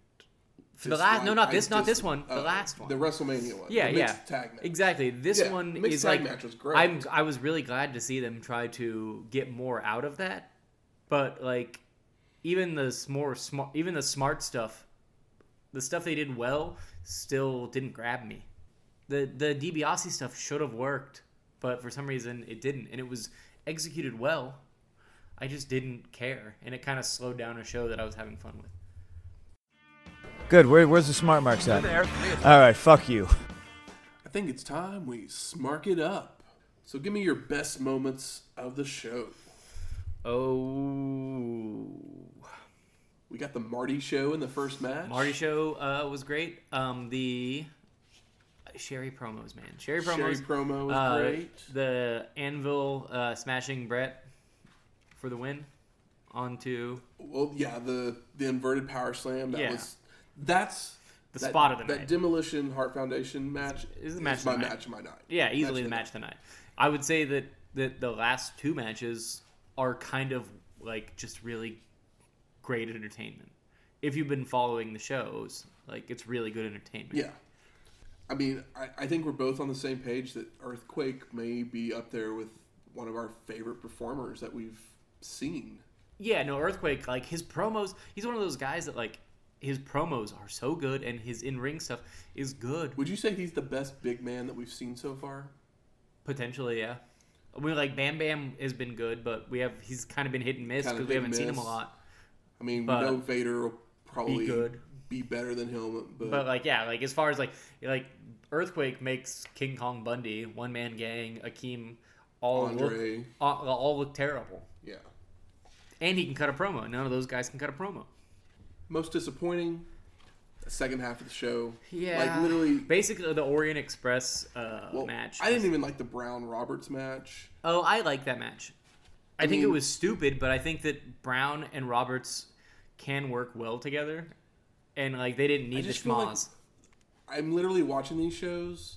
Well, obviously, we're watching these shows. Yeah. But I'm just like, I just don't see the appeal of Roberts in any of these shows. Because, like, literally, has he gotten a pin on any of these shows? He's a fan favorite, obviously. I feel like every single time he goes out there, it's either a count out and it could be one of those things where it's just like we all know at this point in time, like, Roberts is a difficult guy to get along with and blah, blah, blah. But, like, maybe that was part of the deal.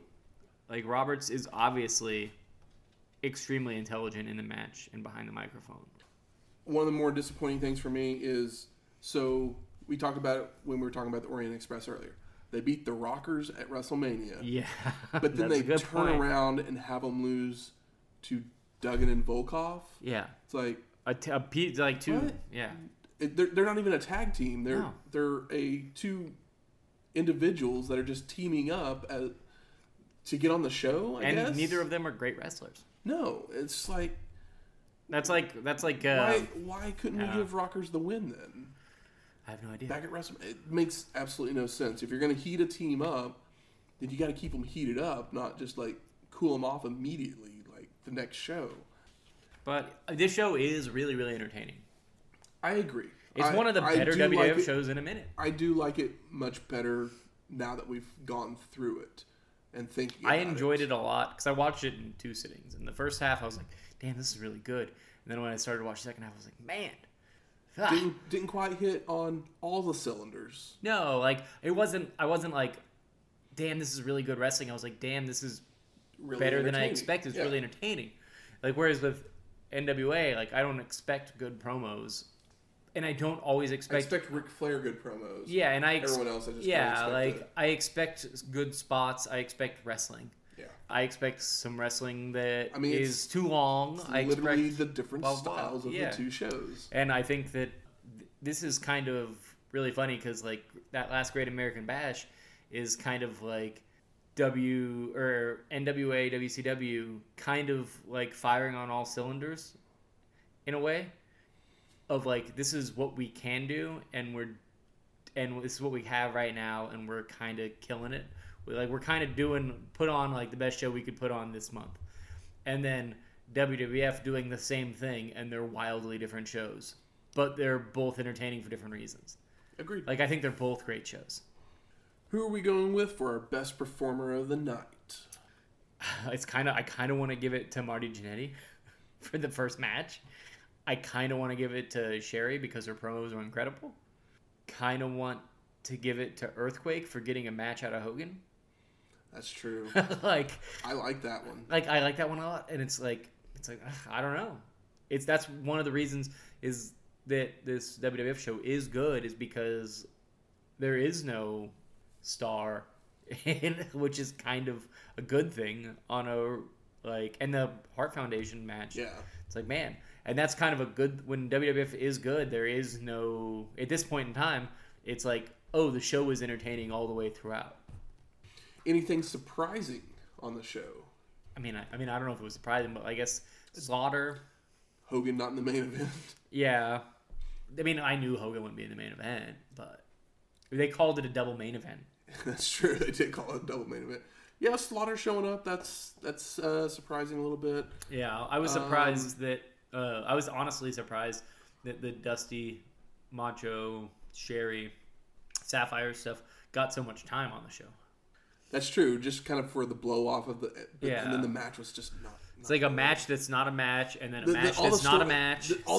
I think that's surprising. The storytelling was so good, and then the match was just like, yeah. It's like they had a really good idea, and they built it up, and then here they just kind of, it just pancaked. All of it pancaked. And the thing is it took up fucking like 4 promo segments and like 2 match segments. Yeah. And it pancaked. And now for a look back even farther into the history of wrestling. The Dusty Finish. Across the Pacific Ocean, Japan was becoming a hotbed of professional wrestling. The Japan Pro Wrestling Alliance had been formed in 1953 as a territory to represent the NWA in Japan by Rikidozan, a former Rikishi. Many performers would come from the sumo ranks in the early days, but many Americans would come and have strong feuds. Rikidozan would begin to expand into other ventures because of this success. Sadly, it would result in his death to the hands of a gangster at the peak of the JWA. After his death, the company continued to operate as the premier wrestling circuit until the late 60s, when a rival promotion that had teamed up with the AWA challenged that dominance. The JWA would continue for 10 more years until their 2 biggest stars decided to leave and form their own promotion. With their top stars now gone, the JWA would fold within the year. Those 2 promotions would become what we know today as All Japan Pro Wrestling and New Japan Pro Wrestling. Antonio Inoki would run the first New Japan show on March 6, 1972, securing a TV deal by the next year, and would be overseen by the International Wrestling Grand Prix. They would team up with the National Wrestling Federation for use of their heavyweight championship until 1983. Next week, Clash of the Champions 12, Mountain Madness / Fall Brawl 90. What kind of title was that? They couldn't decide on one, so they gave them 2. It turns into Fall Brawl later, we all know. Yes, it does become what is known as Fall Brawl. But Mountain Madness? Not Mountains of Madness, which I think is like a H.P. Lovecraft story or something. I think it might be in Tennessee. Yeah. Which would make sense. Maybe in West Virginia. I don't know. Which seems weird to have a show in West Virginia, but I don't remember where it whatever. is. I'll go to any Virginia. Music from this week's show is the theme from SummerSlam and Unstable by Jim Johnston, which is the Warriors theme song, which you're hearing right now. Hulk Hogan. I mean, Rick. It's not as fun when you say Rick Rude. Rick Rude. But just Hulk Hogan, because he just says Hulk Hogan. Hulk Hogan. Hulk Hogan. If you like this show, please go rate and review us on iTunes, Stitcher, Google Play, or wherever you find your podcasts at. Tell your friends, family, mothers, fathers, enemies, blood feuds. Yes. Maybe it won't be a blood feud anymore. Yeah. Play it to your baby as it sleeps. You can. Yeah. Rock-a-bye baby. Hey, email us on WrestlingHistoryX@gmail.com, or you can always find us on Twitter at WrestlingHistoX. That's Wrestling HISTOX. DDT the future. We'll talk to you next week.